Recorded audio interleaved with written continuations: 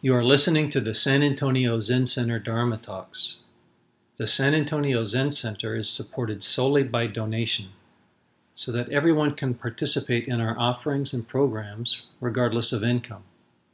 If you are able, please consider making a donation to SAZC through the donation button on our site, sanantoniozen.org, or by visiting paypal.me/sanantoniozen.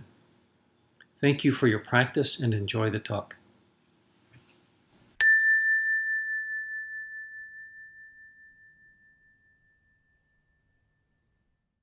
So good morning, everyone. Our guest speaker this morning is one of our senior members here at San Antonio Zen Center, Dokkan Rick Wadsworth. Dokkan is a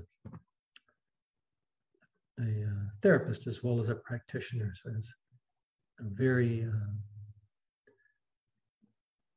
nice blend of practice.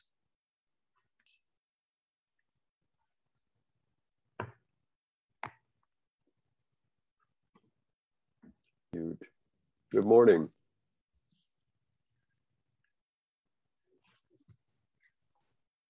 Thank you all for being here.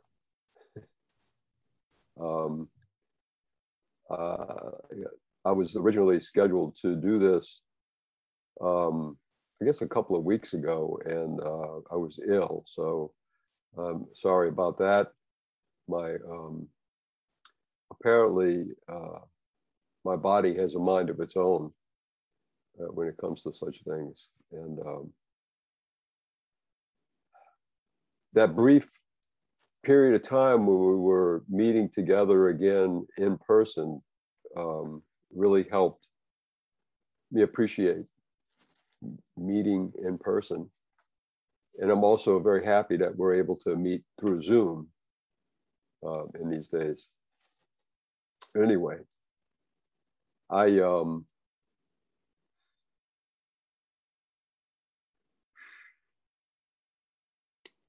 wanted to, my talk is about the fundamental point, which is a translation of Ginjo Koan, my understanding is, which is a writing by Dogen, the founder of our school of Zen. And I think there's some folks here that might not be familiar with Dogen, so I pulled up a little introduction to him on my Kindle, and I'll read that. Ihei Dogen, 1200 to 1253, is one of the greatest elucidators of meditation in the ancient world. His writings today inspire many of those who contemplate in different spiritual traditions and are interested in expanding and deepening their meditative experience. So that's a brief introduction to him. Most of the quotes I'll be talking about today comes from a book entitled The Essential Dogen, and which is just recently published, I believe, and was something that Colin had recommended. Kindle had a special on, so I jumped on it. And I'll say it's my experience with Dogen in these, been practicing since 2006. So the few years I've been hearing of him, the people have talked about him, and the things I've read, my experience has always been one of confusion, and kind of like, what? You know, that kind of thing. But this book, or maybe it's the fact that I've been practicing a while, I'm better able to kind of get a sense of maybe what he was getting at. Maybe we'll see. Anyway, I thought a good title for this would be the fundamental point, forgetting the self to realize Buddha nature. And Buddha nature is this idea of who you really are, which is enlightenment itself. Or as Kodo Sawaki put it, precisely the self I haven't thought up is who I really am. So Dogen says the fundamental point is an essential experience of non-separation. The experience of non-separation is to realize the Buddha way, or the realization of unsurpassed enlightenment that is our true self, which, remember, is not separate from our ordinary self.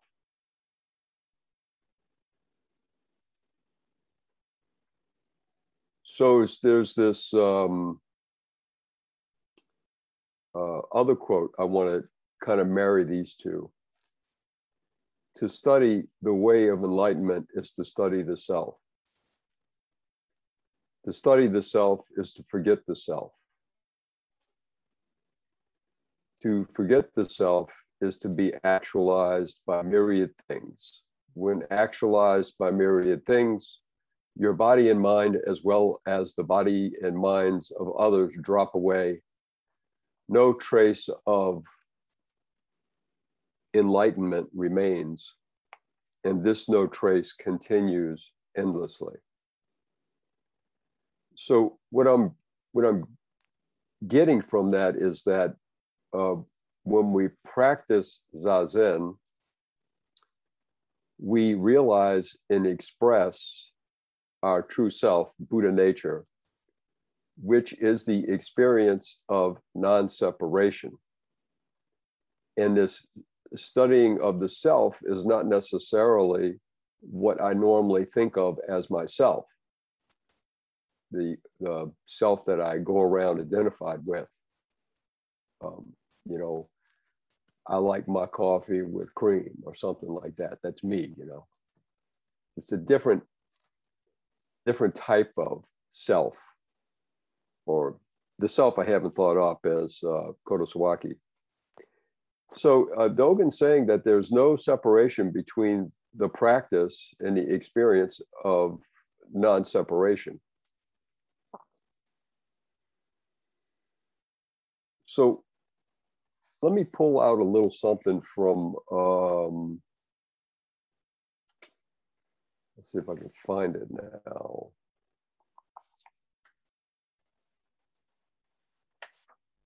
Oh, so I've also been reading a book about quantum physics, and this was in that book about quantum physics. And this is something from the latest in neuroscience research. So what they've found out through using brain scans is that when we see things, the brain does not take in light from everything that we see and synthesize it into what we see. Doesn't put it together, but the brain actually sends signals to the eyes to look for what it expects to see. And it is, so what it is doing is checking for something different than what we expect. And I think this kind of, this idea could be extrapolated to all of our experience. So keeping that in mind, Dogen says, know that fundamentally, we do not lack unsurpassed enlightenment. We are replete with it continuously, but we normally do not realize it and are mostly are in the habit of arousing discriminatory views and regarding them as real. we normally do not realize that we do not lack unsurpassed enlightenment. We're mostly in the habit of arousing discriminatory views and regarding them as real. In other words, the brain is in the habit of arousing discriminatory views and regarding them as real. We go about looking for what we expect. And this has to do with this conditioning, that I haven't met anybody without conditioning. Everybody seems to have it. So that is also part of the self that we study. And hopefully the realization is that, we aren't who we think we are. Now, this is another quote from that book, from a French philosopher. And he said that external perception is an internal dream which proves to be in harmony with external things. And instead of calling hallucination a false perception, we must call external perception a confirmed hallucination. That kind of gets at the point a little bit better. So it's not a bad idea to take what we think with a grain of salt. And so non-separation, if non-separation is the expression of our true self, our Buddha nature, then our true self is not one with everything. It is everything.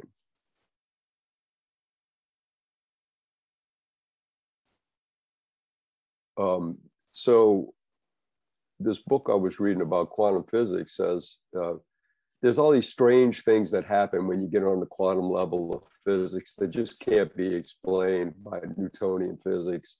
And they're trying to figure out, well, what's this about?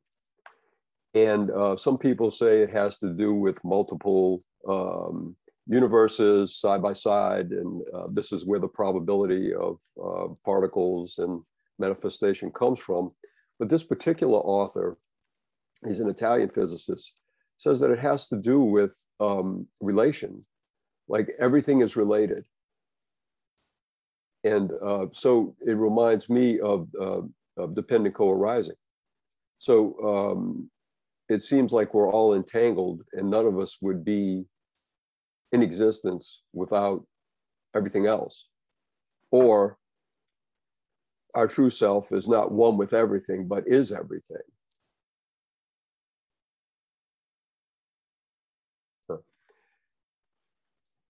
So Dogen goes on to talk about Zazen. And he says, the Zazen I speak of is not learning meditation. It is simply the Dharma gate of enjoyment and ease. It is the practice, realization of complete enlightenment. It is simply the Dharma gate of enjoyment and ease. So when we're not caught up in discriminatory thoughts and perceptions, we may be down-regulated enough to have this experience of the Dharma gate of enjoyment and ease. And within that, or congruent with that, is the realization of complete enlightenment. Realize the fundamental point, free from the binding of nets and baskets. And the way this is interpreted is intellect and delusions. Once you experience it, that is this enlightenment, you are like a dragon swimming in the water or a tiger reposing in the mountains. Know that the true Dharma emerges of itself clearing away hindrances and distractions. So I really love this, how he points to, once you experience, the way you're experiencing it is, you're like a dragon swimming in the water. And, we all have that experience, right? And a tiger reposing in the mountains. What I like about that is, what human being has that experience. And so it leaves me to realize not knowing, and to be alert for what this is, if that makes any sense. It's a metaphor that points to something without telling me exactly what to look for, which is, my mind's always trying to latch on to exactly what it is, but when I have this image of a dragon swimming in the water or a tiger reposing in the mountains, it's like what poetry does, right? It opens me up to experience rather than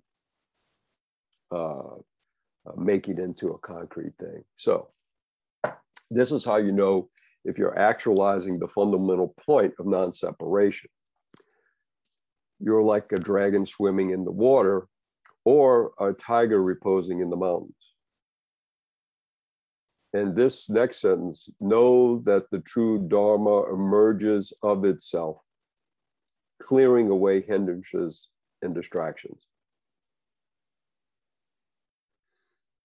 I think I have a lot of gratitude to Dogen for putting into words what I think is just incredibly difficult to put into words. And in such a way that I kind of have like a taste of what he may be talking about, and through practice, there's some realization. And then, of course, in realizing it, you lose it. Or, in intellectually realizing it, you lose it. It's a different type of realization, I think. So I don't know how long I've been going on for. A couple of minutes, huh? So I have a poem I'd like to read. And from the quantum physics perspective, and the title of the poem is Heisenberg. And Heisenberg, everybody knows who Heisenberg was, right? He kind of came up with this explanation of what they were seeing in quantum phenomenon, mathematically. And basically the idea is that we affect everything that we try to study. So I put in parentheses, a study in separation. And this is by Christian Barter. Heisenberg, we interfere with what we know by knowing it. We interfere with what we do by doing it. We interfere with what we love by loving it. I guess you could say we're the causes of our own loneliness. Separation is what I put there. We interfere with what we watch by watching it. We interfere with what we write by writing it. We interfere with what we think by thinking it. We interfere with where we go by going there. We are like Midas or Medusa. We interfere with life by living it. In fact, one definition of perfection is simply the way things are when we are not around. Or might have been if I hadn't said so. One question though, is all this actually true? We interfere with what we ask by asking it. If there is a God, we will surely ruin him by believing in him. And yet we must exist, correct? Don't answer that, you who remain you only by your absence. I like that last line a lot, and I think it ties together sort of ideas that I've been going on about, talking about here. So I think that's all I have. Let me go over my notes here. So just to sum up,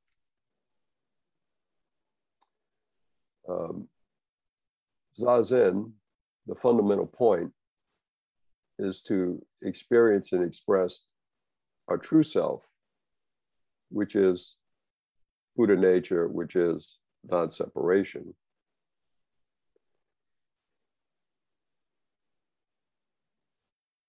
And we aren't who we think we are.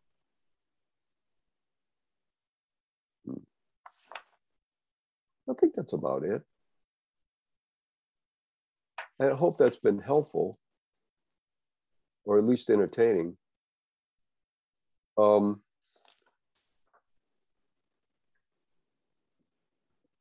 guess at this point, we'll see if there are any questions or